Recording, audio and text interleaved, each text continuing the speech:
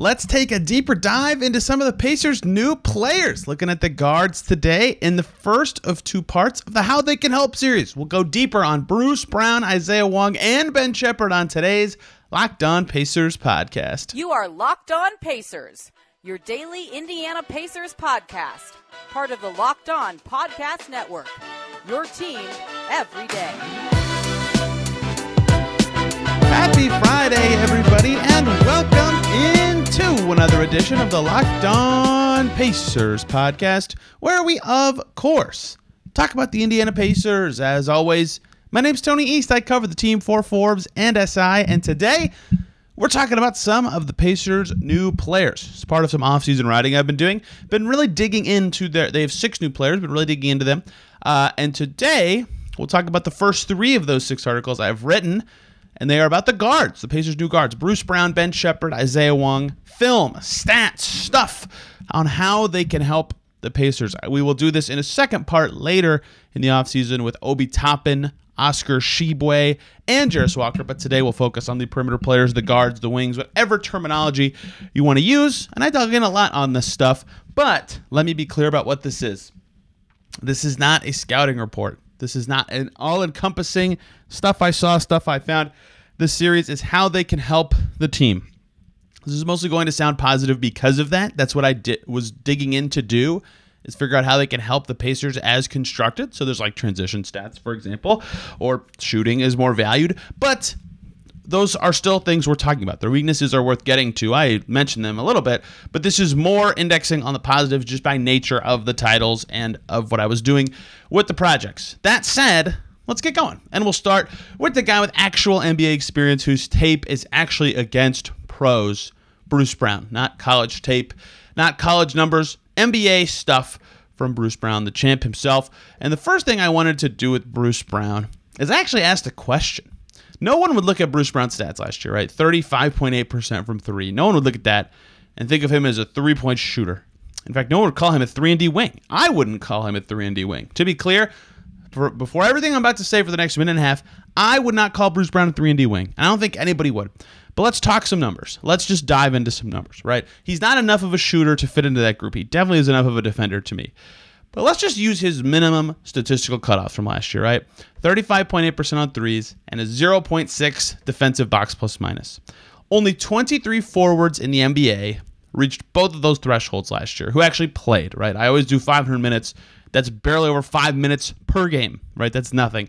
But that's just to filter out guys who play 100 minutes and go 5 for 11 from deep. So of the guys who actually played, 23 forwards in the league hit 35.8% of the threes and had his defensive box plus minus better. That's a little less than one player per team. The Pacers were, of course, not one of the teams that had a player who actually fit that category. That alone makes him valuable to the Pacers. Being decent on both ends is enough alone to be of significant value to the Pacers. But let's go deeper within that group. Of those 23 forwards, and Bruce Brown, calling him a forward is also a loose terminology to me, right? He definitely is more guard than forward, which is fine, but he played forward for the Nuggets. He played next to 2 guards all the time with second units. There were other point guards involved. Kentavious Caldwell-Pope, sometimes with the second unit, he definitely started for Denver too, but especially in the postseason, is more of I'm thinking of. But Reggie Jackson often played next to him until he was benched for Denver. They had other guards who played alongside him.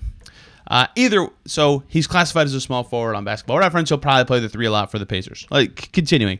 Of that 23 guys, of those 23 players, he was 6th in total assists, right? So one of the best creators of those guys. He was 4th in total steals and 4th in blocks, right? So of these players that are loosely 3-and-D wings all the way up to actual 3-and-D wings, Bruce Brown is more productive in a lot of the other areas than most of them. So among this very narrow group that can, at worst, sort of shoot and defend, Brown is more skilled than them in other ways. To me, that is the selling point of what he's going to be for the Pacers. And I know that stuff's already known from talking to him, from what quotes have been shared, just from a high-level overview of watching him in the postseason alone for Denver, right? He could really defend, he can move the ball, he makes smart plays, and he made shots when he needed to, including a huge Game 4 win in Miami when he had 20-something points and made some threes, right? This stuff was all known, but when you really dig in, you go, wow, this is more unique than it seems to be. Not a lot of guys are capable at this many things. He's not necessarily like his defense is really good. He's not like amazing at any offensive trait, but numerically he's good enough at a lot of stuff in a way that that's what keeps him on the floor with all these lineups. Is he can guard so well that he's already enhancing a lineup, but on offense he's still an additive because he can fill so many roles and do so many things that it's not easy for the opposing team to fit him in a box or guard him in a certain way. Now his shooting was really interesting too, right? 35.8%, again, not something that anyone would consider a high mark. That's like slightly above league average, like the smallest amount possible above NBA league average from three. It's more accurate to call it average than not. But his threes are strange, right? Last year, very solid as a catch and shoot three guy, right? Hang on, sorry. I was confusing his numbers with Ben Sheppard's in a spreadsheet. He was 37.4% on catch and shoots, 25% on pull-ups, right? So when he catches and shoots, he's a good shooter. From the corners, this is so weird. 51.6% from the right corner, 13.2% from the left corner, right? So it's obvious to me, and that is backed up by other years of data. He's better at shooting from one corner to the other. So he has spots he can shoot well from. He can defend. He can pass. He's obviously a good defender. And last year, to top it all off, this was the thing that stood out when really diving into the film. But I didn't even realize this when I looked at his basketball reference pages before. He improved his finishing tremendously, and some of that was playing in the Nuggets' amazing offensive system, no doubt about it. But last season, Bruce Brown, from 0 to 3 feet, shot 80.2%. Granted, every year since his rookie year, he's had pretty dang good percentages. In the last 3 years, this includes 2 seasons worth of time with Brooklyn, right? He is at 73.1% at the rim. So he's a really good finisher. I expect that number to go down with the Pacers. They have worse spacing than the Nuggets. But there are a lot of ways that he can help and be threatening. And I think next to Tyrese Halliburton's passing, many of those will transfer. So to me, when really diving into the numbers part of this and looking at a lot more of the data, like specifics, I came away thinking that he's more well-rounded on offense than he's given credit for, but he's not like awesome at anything on the offensive end, if that makes any sense, right? So for him to have a big offensive impact for the Pacers, I think it's going to require the Pacers studying all that stuff of where he's really shined in the past, right? Where he's been at his best between the catch and shoots, specific areas, when he actually should handle the ball, when he should attack, and how they can implement that to their team, whether that's being a secondary creator next to Tyrese Halliburton or being a catch and shoot guy exclusively in whatever lineup he's in, or doing a little more creation with the bench unit. There's a lot of things that he looks like he's good at, but they have to harness them perfectly because he's not, again, like blowing anybody out of the water with these numbers, but he's got a lot of solid numbers every step of the way. And this doesn't even account for his defense. And when I think about Bruce Brown on defense, and when I watch Bruce Brown play defense, it's really interesting because I think of him and his on-ball defense as being something that's impressive. And yet, his off-ball defense is what I clipped this. This is the only video I posted from looking at all this. On Twitter, you can see it. It's like 7 or 8 of these. He's really good at intercepting passes. That is not something I expected to dive into with his stats. Like, he read the game pretty well, and that showed up in the numbers. Of his 87 steals last year, 52 of them were from interceptions, right? He can really read the game.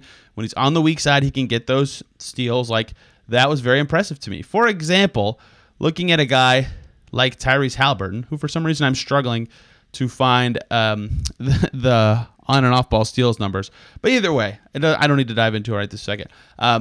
That surprised me. I figured more of his steals would be on the ball for Bruce Brown, but you could tell that he reads the game well on the backside, knows when to time it, knows when a pass is coming in a way that is valuable for his team, and that really shined in the film. So I think he'll be a better team defender than he's given credit for. And that's on top of the already good on-ball defense he provides. Okay, there we go. For reference, Halliburton last year, 73 bad pass steals, 18 lost ball steals, right? That's for a guy who's exclusively awesome at team defense and is not very good at on-ball defense. And that's kind of a similar ratio to Brown, a little less so. But you get the idea. His team defense is solid, right? He reads the game pretty well. So I walked away from this thinking a little more highly of his overall defensive abilities, but a little, not high, but I just figured on offense he can help in many ways, but it's up to the Pacers to figure out what the best way is because the transition game's obviously there, right? I didn't even talk about that today. But when I dove into the numbers, it's just his well-rounded offensive game kind of popped. And on defense, I think I'm going to be more impressed with this team defense than I thought. There's certainly, again, a lot of downsides, though, of, every game it's going to be interesting to see how they kind of use his impact, because he's, again, not necessarily elite at anything offensively besides that finishing. And on defense, can he guard big enough guys, or is he exclusively shutting down some of the smaller players and using that team defense? See, I can do some negatives in this exercise as well, even though this is, again, how they can help the Indiana Pacers. Let's go to Ben Sheppard next, who had one stat that blew me away, but in general was a lot of the stuff that you've heard and seen with the rookie guard so far. Before we talk Ben Sheppard, though, we got to talk about FanDuel, America's #1 sportsbook. Football about to kick off right around the corner. Colts preseason done. Anthony Richardson throwing heaters, flying like an eagle. FanDuel is going to give you the chance to win all season long, because right now you bet on a Super Bowl winner in the NFL, you can get bonus bets every time that team wins in the regular season. You just pick any team to win the Super Bowl. Boom, that's it. You'll get bonus bets for every single victory that team has.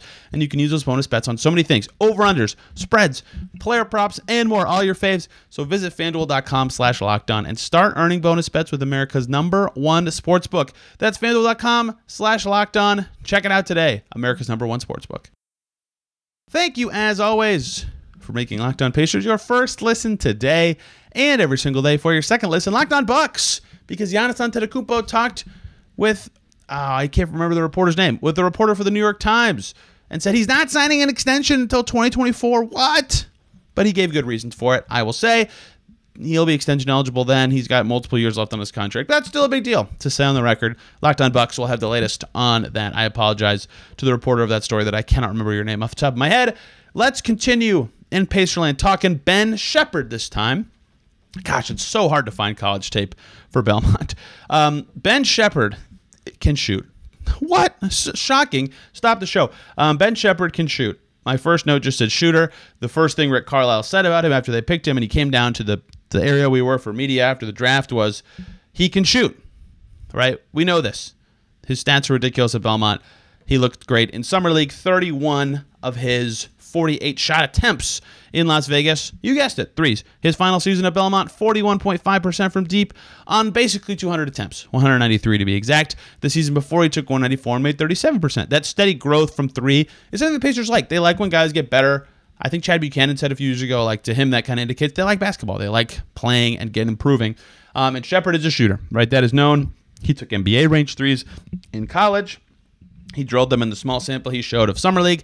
39% of those 31 attempts in Summer League, he made them. He's a shooter.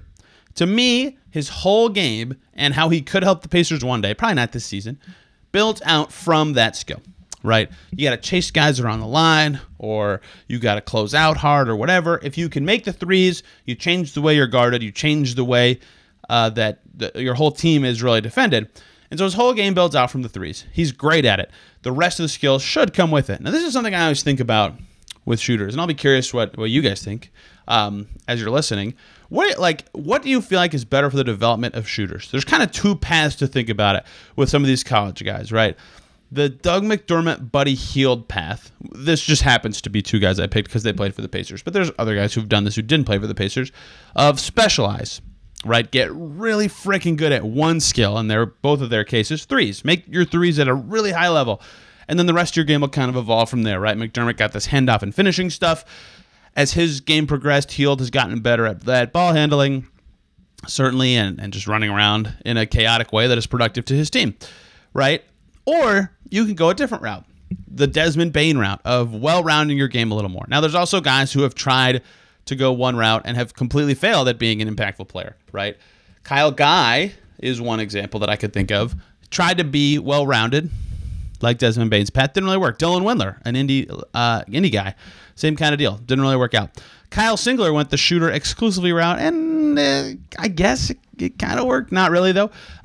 Didn't really work out, right? Both paths can have success and failure. But I've always thought about that. Should guys specialize, or should they try to round out their game? I think rounding out your game tends to be a way to fit into more lineups, but specializing can be more impactful at your absolute best, especially if you can defend. It's hard to say what's better. And it's not a knock on either path, but I'll be curious what the Pacers decide to kind of think about and what Ben Sheppard decides to think about in that way. Does he want to just become so good at threes that the rest of his game easily develops from there, or does he want to really work on his other skills and have the three be a weapon along the way? I don't know. Either way, the way that stood out to me the most looking at the film, and the numbers back this up, is Ben Sheppard running around is a scary dude to guard, right? And this is one of those valuable skills in the NBA and something teams are looking for. And why they're drafting these shooters really high who move around a lot, movement shooters, right? Jet Howard going 11 to the Orlando Magic. Ben Sheppard, off of screens in college, 48.7% on threes. Whew, that's nuts. That's crazy. He can fly around those screens in the perimeter, catch, score, right? That is extremely impressive for any player and a skill that teams want, because then guys are chasing around on defense, the defense is moving around, and if they slack off for a second or if they don't switch, boom, you're open. I don't know if that will necessarily translate to at that level. That is a shorter three-point line, but he did take a lot of NBA range threes, but that's super impressive. That is an insanely good percentage of shots to be hitting off of screens. Again, I tweeted the clips of those out. That is the skill I showed for him. It's nuts. Like, he just pops around, takes a dribble, boom, in the first clip, drills a three.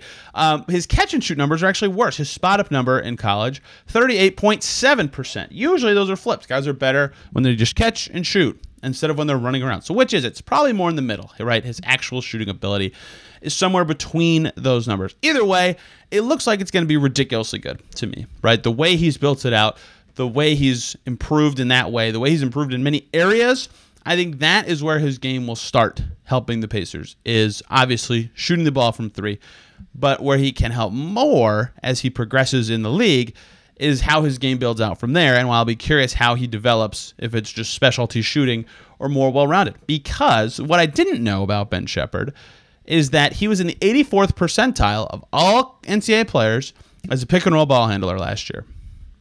That's really good. That is something I did not know. Now, that he wasn't like diming up his teammates. In fact, his passing, if this was a full scouting report, I would consider a weakness, although he did up his assists to nearly 3 a game his final season. But limited passer, that was mostly him scoring for himself, but 0.93 points per possession, pick and roll ball handling from a really good shooter is great. That's good to know if you're the Pacers, that if he's coming around those screens as a movement guy and he catches and nothing's there, but he puts it on the floor and goes, the screen's flipped and he goes around the other way, a productive play might be coming. Like, he can finish those or get to a spot that he likes or get to the rim in a way that is productive. And I didn't know that about him as well. He didn't do that a ton in Summer League, so that wasn't as obvious, but you could see his handle grow. Like, I found one Belmont game from his junior year, and it was obvious how much looser his handle was than as a senior, right? That was a big part of how he grew. So he reads the game okay on defense. You can see him really read the game on offense, which is why I'm surprised he doesn't read the game a little bit better on the defensive end. Like, I think his team defense will come along faster than his on-ball defense. He's pretty slow-footed. Like, anyone who watched him in Summer League, his defense was not great. So he gets caught out of position sometimes. His angle is not great. He's got to be better on that end of the floor, certainly. Nothing I saw on the defensive end made it into the how he can help the Pacers category. And at the rim, this is the other part of this. If he's going to be this awesome pick-and-roll ball handler, he's got to be a little better at the rim, right? Diving into his shooting numbers last year, just to juxtapose this with Bruce Brown at 80% at the rim. Ben Sheppard last year was 62.1% from inside 4 feet and 41.8% on all their attempts in the paint. That's got to be better if he's going to be a really effective pick and roll play finisher. But he still had a good points per possession in those settings from solid enough decision making, good enough on pull-ups, good enough shooting threes as a pick and roll ball handler, right? It's very clear to me that his game's going to grow out from the shooting. And this is 131 possessions as a pick and roll ball handler. So that's like 4 per game, right? That's impressive stuff. So to me, looking at Sheppard, I think it's the stuff everybody knows already. He can really shoot it. How he's going to help the Pacers is how he grows out from there. Does he become a really good specialty shooter? And is he just a knockdown 40% guy who's exclusively just a scary threat behind the arc for other teams? Or does he kind of evolve as a ball handler and a finisher in the lane and become a guy who can help with the threat of his shooting but can also make plays with the ball and be dangerous in that way? I don't know, but the numbers suggest that both paths are viable to him, which is why I wanted to talk about both paths being a way that some past shooters have developed. We'll see. I think the key parts of his actual development are going to be defensively, because right now he's a one-way player to me. But in terms of how he can help the Pacers, that's what stood out, is that versatility of building his game out from the shooting, Both paths seem like possible options that make sense for him, and I'll be curious how that actually plugs and plays with the Pacers as his career progresses. Again, the clips of him shooting off of screens and all these stats can be found on Pacers SI. One more, a two-way guy. Isaiah Wong dug into his film this week as a two-way guy. I'll do the same for Oscar Tshiebwe. They might not play much with the Pacers. They might not have the longest career with the Pacers, or they might. You never know. Edmund Sumner had a multi-year career after his start on a two-way. Let's dive into Isaiah Wong's numbers and stats and see how he can help the Indiana Pacers. Thank you, as always, for making Locked On Pacers your first listen today and every single day. For your second listen, Locked On Blazers or Locked On Heat. You're going to roll your eyes and say, oh, Dame, I've heard about that all summer. Yeah, you have. But one, Dame just went on the record confirming his trade request for the first time, which isn't that big of a deal, but it's still something that happened.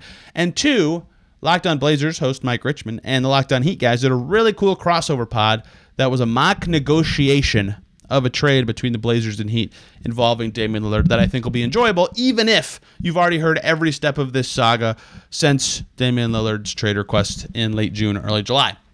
Let's not talk about that and instead talk about the Pacers and specifically their final pick of the draft, Isaiah Wong. How can he help the Pacers this season? Really interesting player, right? He definitely played point guard last year for Miami, which was not the case during his first couple of years with the Hurricane. Also, man, is that hard for me, like when typing and talking. Saying Hurricane, it's singular. He played point guard for them, but didn't pass much. But I don't think that I have been bad about this too. I think the narrative about his passing is a little off, although it is not totally wrong at the same time. I consider him more so a scorer than a passer. Definitely. I think everybody should. Miami wasn't really a passing team. This was really interesting to me. They were 80th in the nation in assists per game this past season, and Wong, at 3.2 assists per game, led the team in assists, right? They were not the best passing team ever. They didn't have, like, a bad offense. They made the Final Four, for Pete's sake, but they definitely had more, setup stuff with ISOs and pick and rolls and things like that in ways that other teams didn't. So he was more so a scorer than a passer. He used to start next to Charlie Moore, if you remember him, right? He played for like 4 schools, Kansas, DePaul, Miami. I can't remember the other one. He was the point guard for Miami the year before, and Wong was more the 2 guard, right? He is more scorer 100% than passer. I don't have to continue on that. Sorry. Anyway, but it was clear watching him how much better he is both as a passer and a scorer in space versus in traffic, right? When I watched Andrew Nembhard 2 years ago, not the opposite, like no one's better with less space, but like he was really comfortable in traffic, right? I talked about that a lot during his summer league play. He made all these tight angle passes and was, he turned it over a decent amount as a rookie, but he made all these tight angle passes and made plays in the paint that I was like, man, if he can see the floor this well amongst the trees, like when he spaces it out, he's going to be a pretty good creator. That turned out to be a decently correct take, although not perfect. Wong is not that, right? When he has space to see what's going on and assess where his teammates are, like he can make the right decision of scoring or passing or doing whatever he wants to do to be effective. And that showed up in transition, right? This is where I think he'll help the Pacers the most if he needs to. He's awesome in the open floor. 70.6 effective field goal percentage in transition. That's crazy for a Pacers team that's prided themselves on that and talked about how good Obi Toppin and Bruce Brown will be in transition. I didn't realize how good Isaiah Wong can be in transition. When he sees space, he takes it with the ball or without, and that's impressive. He finds his spots and he attacks, and that's impressive. But it's more so than that. Like when he's isolating, he can wiggle free for a shot. When he's off the ball, he takes space until he gets the ball, and then he tries to look for his attack or tries to look for the teammate that should be open. The way he seizes space, it's almost like chess. I'm not good at chess, but I've watched enough chess stuff and read enough to know that seizing space and controlling space is super important on the board. It's similar on the hardwood for Wong. He does a good job of taking space, making a defense react to him, or getting to a spot where he's more comfortable, and then making a play from there. You can see that, and I think that will be something he's good at with the Pacers, and something that, quite frankly, should translate to the NBA right away is just taking space. That's not like an insanely niche skill or anything. He'll just take it. Some guys assess and back up and dribble backwards. Like he'll take the space. And I think that's going to be impressive. But that allowed him to get better attacking the rim, right? This is something that stood out, and I have the stats in my story. His first 2 years at Miami, he took 231 shots either in the paint or at the rim. His final 2 seasons at Miami, he took 365. And yeah, he played a lot more the last 2 seasons, but I broke it down per minute. And guess what? It was more per minute as well. So He got better at seizing that space and attacking the basket in a way that, you think of him more as a shooter or just a scorer type. Like, he can slash to the rim like that. And if he can turn that into passing, I think that's going to be an important part of his growth and how he can impact and help the Pacers. But let's talk about that passing, right? You look at the numbers, 1 assist per game as a freshman, 2.4 as a sophomore, 2.0 as a junior, and then 3.2 as a senior. 3.2 leading Miami, which I think is important, right? He technically was the point guard on a team that didn't pass that much. But you can see, and some of this is playing next to another point guard, Charlie Moore, but you can see from junior to senior year how much better he got.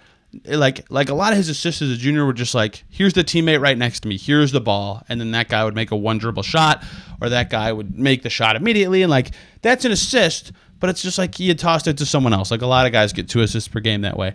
Whereas as a senior, he had like actually impactful, like, I drove and drew a defender and passed the ball to my teammate who's now open in space, or I can see over the backside that a lob is open, or I can see the post-ups there. Just all sorts of like one step ahead passes that got his teammates buckets. And I clipped a lot of those. You can find those on my Twitter feed. That is something that stood out to me, is this is where my notion of Isaiah Wong is wrong a little bit. And this in Summer League too. Like, his let me find the exact numbers, but even in Summer League, he took 50-something shots and had 13 assists, right? I want to find the exact number so I'm not totally wrong.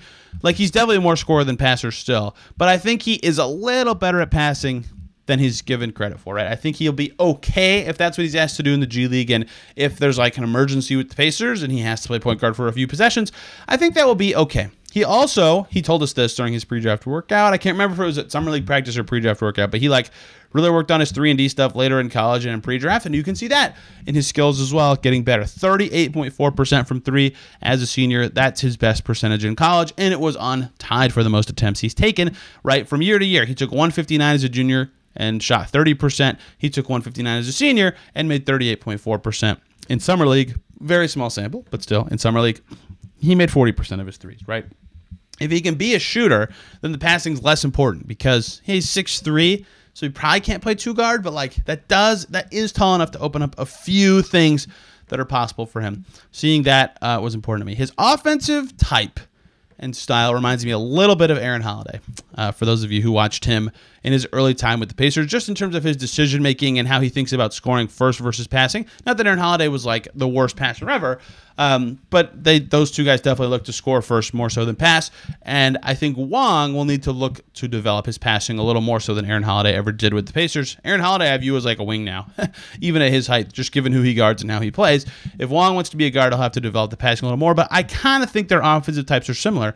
And Aaron Holiday's way of helping the Pacers was scoring, making 3 sometimes, driving to the basket, making plays, and he could defend a little bit too. Wong's definitely going to have to be better as a defender. Aaron Holiday far ahead of him as a defensive player.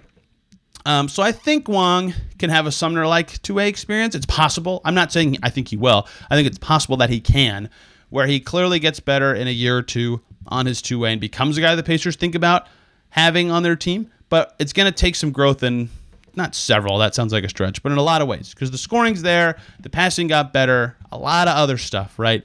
Like, he takes space off the ball, but isn't like a lethal spot-up guy. His defense is average at best, and that's only on the ball. Off the ball, he's got to pay more attention. So he's got a lot of stuff he'll have to grow if he's really going to help the Pacers at some point. And I don't think the 55th pick on a two-way contract should be expected to do much of anything. As a rookie, last year, Trevlin Queen and Kendall Brown, the Pacers two-way guys, combined for 13 games, right? And Queen was healthy the whole time. He was on his two-way deal until he was cut late in the season. If you add in Gabe York's 3 games, okay, that's 16 games for the Pacers two-way guys all season. Now there's 3 of them, right? So I don't expect Wong to contribute much this year at all, but he can, if he can prove in the G League that he's getting better as a passer and shoots well, and that he's got an offensive game and there's other stuff he can grow, I think that's how he can help the Pacers, is just being that offensive engine who sees his space, can make plays, can finish plays, and is just good enough as a passer that he gets respected in that way. I think it'll be important for him to grow fast in either direction, as a floor general or a scorer, right?